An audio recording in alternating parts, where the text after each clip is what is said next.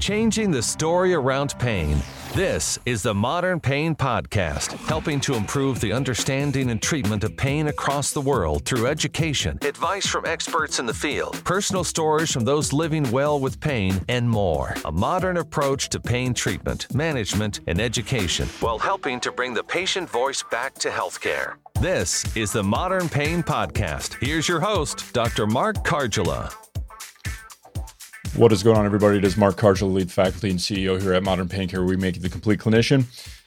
Today's episode of the Modern Pain Podcast comes actually piggybacked after our episode on the 3 best exercises you can do. We spoke about a gentleman in my practice who deals with pain in the region of a joint. I like to say instead of, joint pain and things like that, because we know it's a lot more complex than that.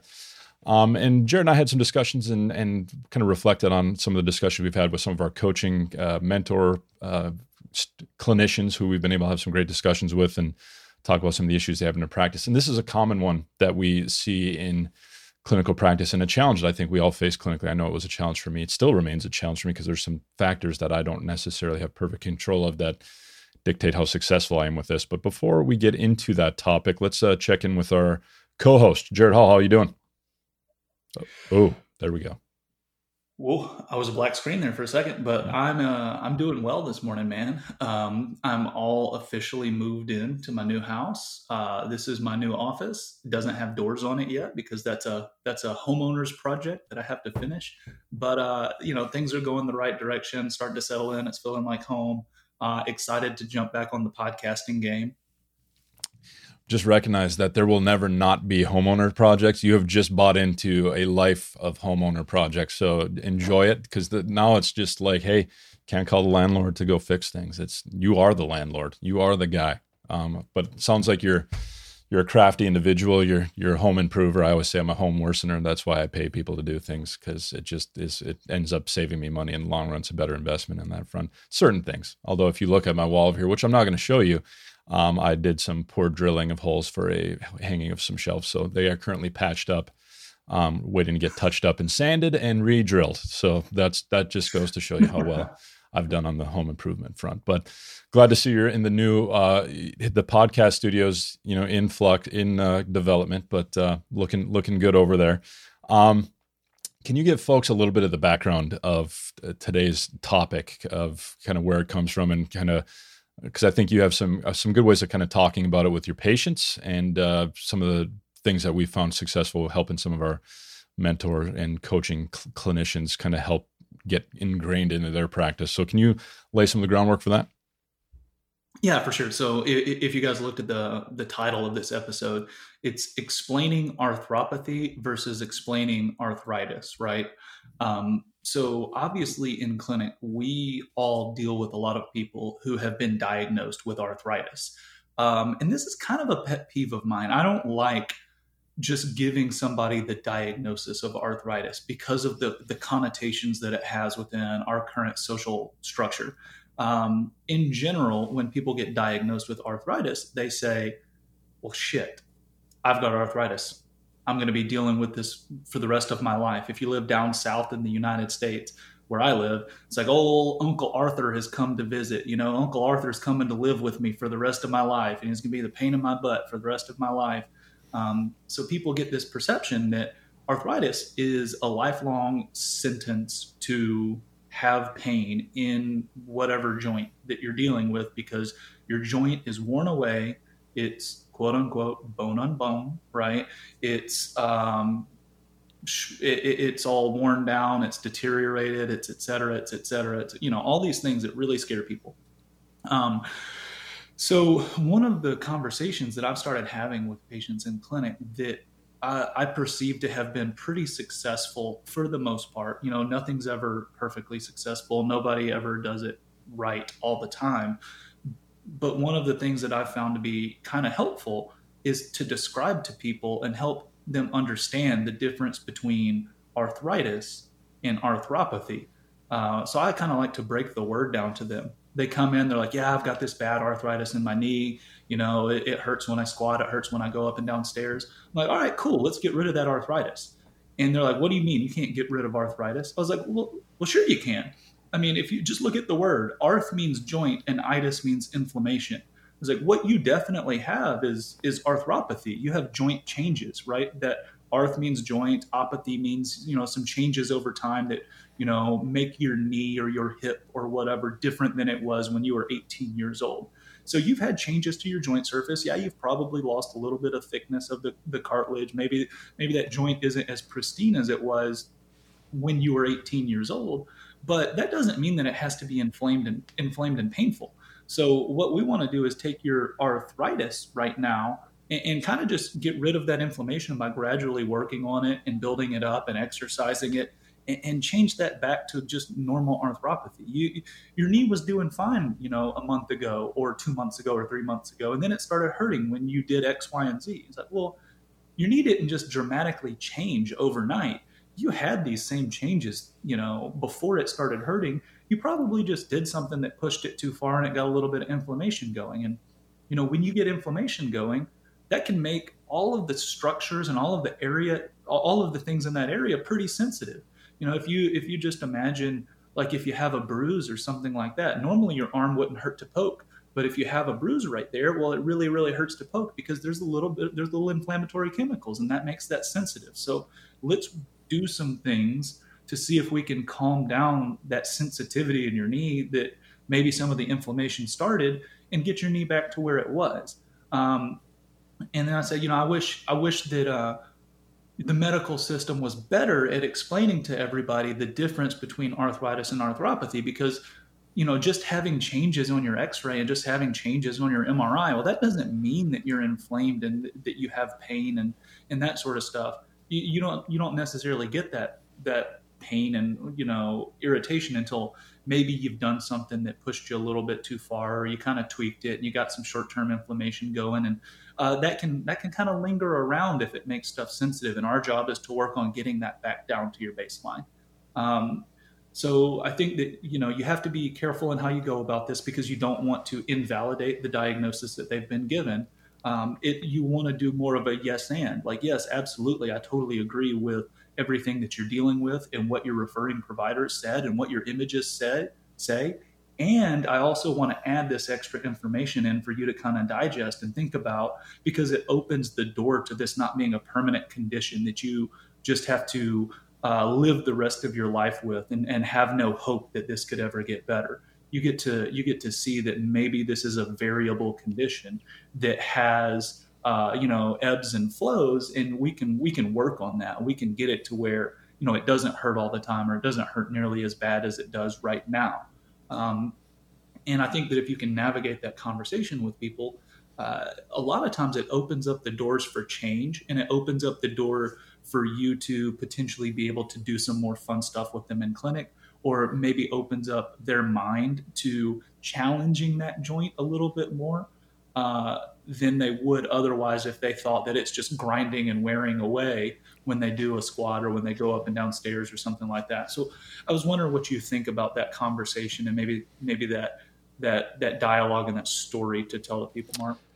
No, I obviously we share a lot of the similar views, hence why we hang out with each other and pat each other on the back a lot. But no, yeah, I definitely on board with that thought process as far as explaining and having people reflect and kind of creating conversations where they're kind of challenging some of that thoughts too. I think, having times where they can point out, especially if you hear in their history that, or I say history, in their interview that, hey, when I move, it feels better. And I mean, that's obviously conflicts with this thought that this joint is wearing out, would it happen that way? And again, you just kind of see, so, I get it, completely understand, from what you've been told so far, things are, bone on bone. I know we've had some catastrophic education being delivered to patients. I know you've shared some stuff, I've shared some stuff, but to where patients are just, in this belief that the joint is a degenerating, crumbling, failing thing. Yet there's a lot of evidence in their life. If you can bring it to light and not just say,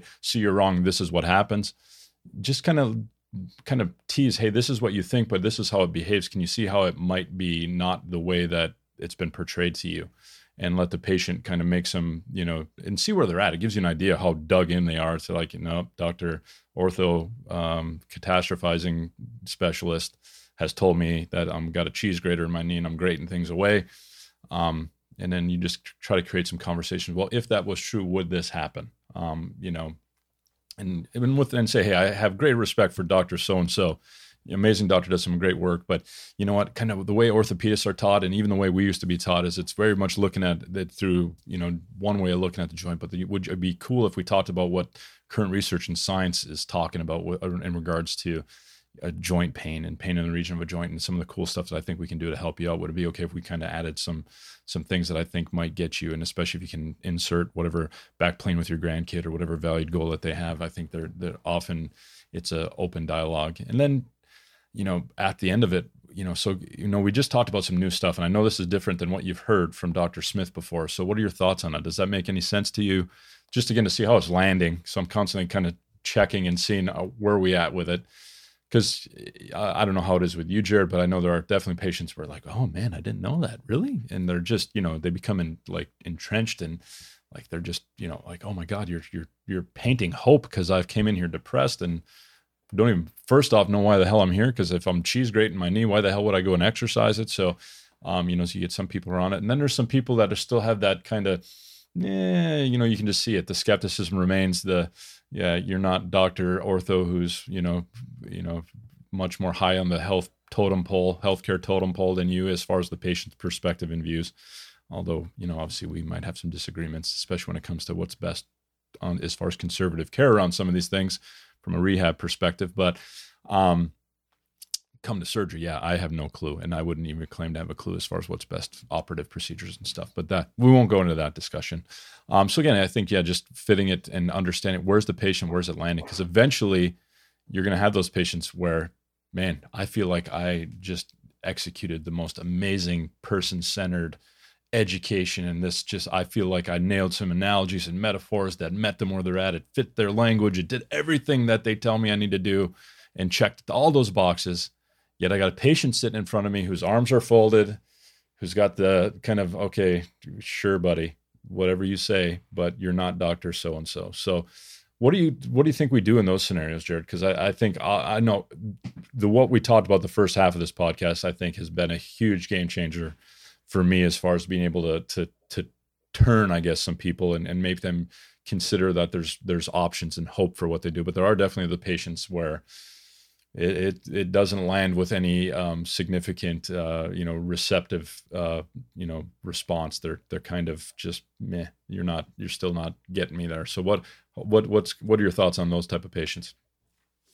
Well, sure. Some people can change their perceptions or their expectations based on conversation and words and et cetera. Some people need to do it. Some people need to physically do it. They need to prove themselves wrong or prove themselves right, or however you want to say it. They need to prove to themselves that maybe that condition is modifiable. Maybe it's not as much of a lifelong sentence of constant pain as they thought, with some experiments in clinic, and of course, good old Peter O'Sullivan is the master of this, these clinical experiments and that sort of thing, where you challenge patients with their own strength and with their own ability to do stuff, with their own ability to modify and modulate their symptoms in the short term, while asking reflective questions, right? Where you get them to come to the conclusion and say out loud that, wow, okay, well, I guess I was able to make some change. And that's when you're there to offer advice or to offer deeper explanation when they ask for it or when they agree that they're ready to hear it, right? Because just shoving that on people is not going to be helpful for a pretty significant proportion of the patients that we deal with. We need to kind of let them take the forefront, and we set up some experiments to show them that maybe it's a little bit different than what they thought, with actual evidence from their own body and their own movements, and then, ask if they're interested in hearing why that might be. Yeah, I completely agree. As far as, sometimes you got to stop talking and start doing. And the behavioral experiment approach, it can be huge in that. And there's different ways to do it. This where manual therapy, where you can show a patient, like, Carol Courtney's done studies. I know we've mentioned them in the past, some of just basic, like for a knee OA. You just get somebody hook lying and you just grab that tibia and just go APs back and forth, nice big glides, and you're providing mechanical input to see if you can generate some of that condition pain modulating kind of descending inhibitory responses, and you have somebody do like a step up prior, and oh man, it hurts to come up that. You do some things. I've had a LOL, little old lady who, she was like 90s, and I remember sit to stands were brutal first, just sucked, and we did was like, I think I did it just like off the edge of the bed. I didn't even get her hook lying, and just did that, and we had her recheck, and she's like, it doesn't hurt. She looked at me like I was some sort of magician, that I laid my hands and did some, and obviously I had said, hey, this is just an example of how that joint, if we get it moving, can really change its sensitivity. We just got to find the dose of movement that you can do at home, because this doesn't mean diddly squat if you don't go home and we can't find ways for you to do this outside of here. Because I'm guessing you'd probably rather move well out there than in here, and most patients are yeah. I mean, I'm happy if you move better in here, but I don't feel like I'm doing my job if I don't get you doing things. So let's teach you some movements and things you can do outside of here that are going to make that similar response. Would you be willing to learn some exercise and some movements that should hopefully give you that same response? But yeah, I think the behavioral experiment method and all that stuff, where you're letting patients kind of see the conflicts that are present in their perception and reality of the situation, as far as what happens and what they think is going to happen, often can be two different things. Sometimes it lines up, but I'd say especially with some of these areas that come a lot with catastrophic thoughts and fears and anxieties and over medicalized cultures of fear inducing language and imagery that makes it hard for any human to want to really load it, engage it in different things. But again, that's where you're not going to explain that away from a patient. You need to get them to experience movement and challenge their own narratives, and not be, an egotistical, jerk that, just thinks you can explain away everybody's pain. Who I've probably been that therapist, especially when I first got my P&E courses under my belt. I thought I was going to explain away a lot of pain, and granted, it's been a huge help and has been a big, addition to the practice, but definitely doesn't land well with a lot of people. And it's been something, obviously, we've changed our thoughts on where it fits in the big grand scheme of things. Definitely not a centerpiece treatment for sure. Any other thoughts on where you see maybe folks struggling on this front, Jared, as far as getting these concepts to where it's enactable, things that can get them results in practice? Man, well, I think we've touched on a lot of it. I think that, I want to clearly state that, as you already alluded to, it's not just about explaining stuff to people. You can't just talk people's pain away. You can open the door to experiments. When you can, you need to set up real, clinical experiments, behavioral experiments to help people physically, through movement and activity, prove to themselves that they can move and that they do have modifiable pain or a modifiable condition. And then, always ask reflective questions after that. And then I do think that it's worth stating that even going through that and doing it, explaining pain as good as Lorimer Moseley and doing a behavioral experiment as good as Peter O'Sullivan and all of these people doesn't mean that you're going to be successful 100% of the time. Some people just aren't in the state of mind or the state of their life that they're ready to change those concepts. And there are some people that really do just need surgery, and it's time. It's come time for them to have that, and that is okay. That is okay. Having these conversations, you've still provided a lot of education and nuance to this person, and you've still got them moving, and they're probably going to be better off for it after surgery when you get to see them again. So I think that I don't want people to hear what we're not saying, right? I don't want people to hear that everything can always be fixed conservatively or worked with conservatively and that no surgery is ever necessary, because that's just not accurate. Very good points. I think I'm glad you mentioned that yeah, there are people who actually, because I think sometimes, and I know I've been this person, where you get so frustrated with the over-medicalization and things, you just forget that there are appropriate cases where surgical intervention and the joint, in fact, is the problem and it needs intervention, and people do have wonderful results. Now, if you read the work of like Lars Arndt Nielsen and others who talk about, hey, we need to be pain profiling. There are people who don't do well with joint replacements. I think we can do a lot better in getting the right patient for the right procedure at the right time versus everybody who's got pain in the region of joint needs a joint replacement, because we see statistics of that not helping a lot. There's 1 in 3, 1 in 4, depending on who you read and what area of the body, but it's not a where you can just always fix people through tissues. And a lot of some of these things are fixed through ecosystem treatments, lifestyle, metabolic health, a lot of different factors that are more than just what the MRI and X-ray looks like. Also, some of the thought processes, catastrophizing, all those things as well. So definitely a lot to think about, but hopefully the episode was helpful to you guys as far as some things you can bring to the clinic and help some patients out with, because to me, this is one that I think you can really have some huge impacts. I got some patients who think I'm some sort of amazing, human because I've prevented them from getting surgery. And literally I did nothing but gave them some better information on what they're dealing with and opened a door of, hey, let's try this and see. And for them, it worked very well. They were able to confront a lot of fearful movements and beliefs. And that, in fact, restored a lot of function and decreased a lot of pain and got them back to value things in life.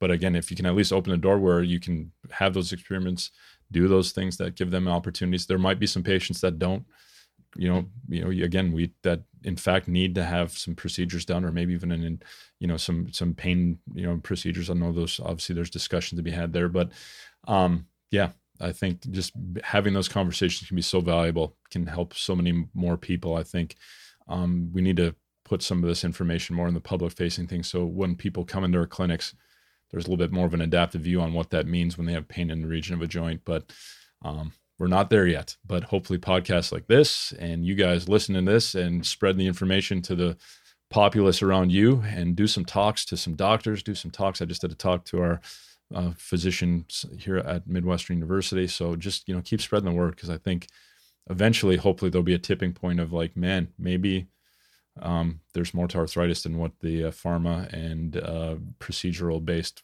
education modes of looking at it are given patients. So hopefully we can start turning that tide a little bit. But I think we'll wrap it up with that today. Jared, anything else you want to give folks before we wrap up?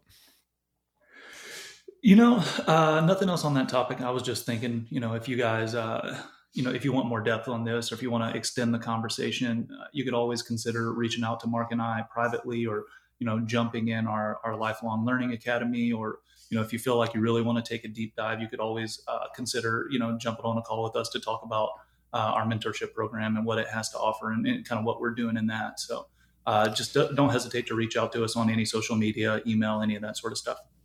Yeah, definitely. If you guys are struggling, you've heard, if anything, if you've been listening to this podcast, you've heard Jared and I's struggles. And it's one of those things that we've definitely been helped out by talking to folks like Jason Silvernails and having mentoring from clinicians that have been there, gone through it, struggled with it, and have, have some things to add value to. So if you ever want to have any discussions on coaching, mentorship in your practice, or just have some questions, or like I said, if you have some topics you want to hear us talk about that might help you in your practice, definitely don't hesitate to reach out to us. We're happy to have those conversations and see if we can help you guys start turning the tide on these discussions. So we're making a bigger impact. So we're going to leave it with that today. I hope you guys enjoyed the episode. Keep tuning in. Thank you for your listening, and for those who are viewing us. And until next week, we will see you then. This has been another episode of the Modern Pain Podcast with Dr. Mark Karjala. Join us next time as we continue our journey to help change the story around pain. For more information on the show, visit modernpaincare.com. Also, visit the Pain Masterminds Network on Facebook for free education and resources. This podcast is for educational and informational purposes only. It is not a substitute for medical advice or treatment. Please consult a licensed professional for your specific medical needs. Changing the story around pain. This is the Modern Pain Podcast.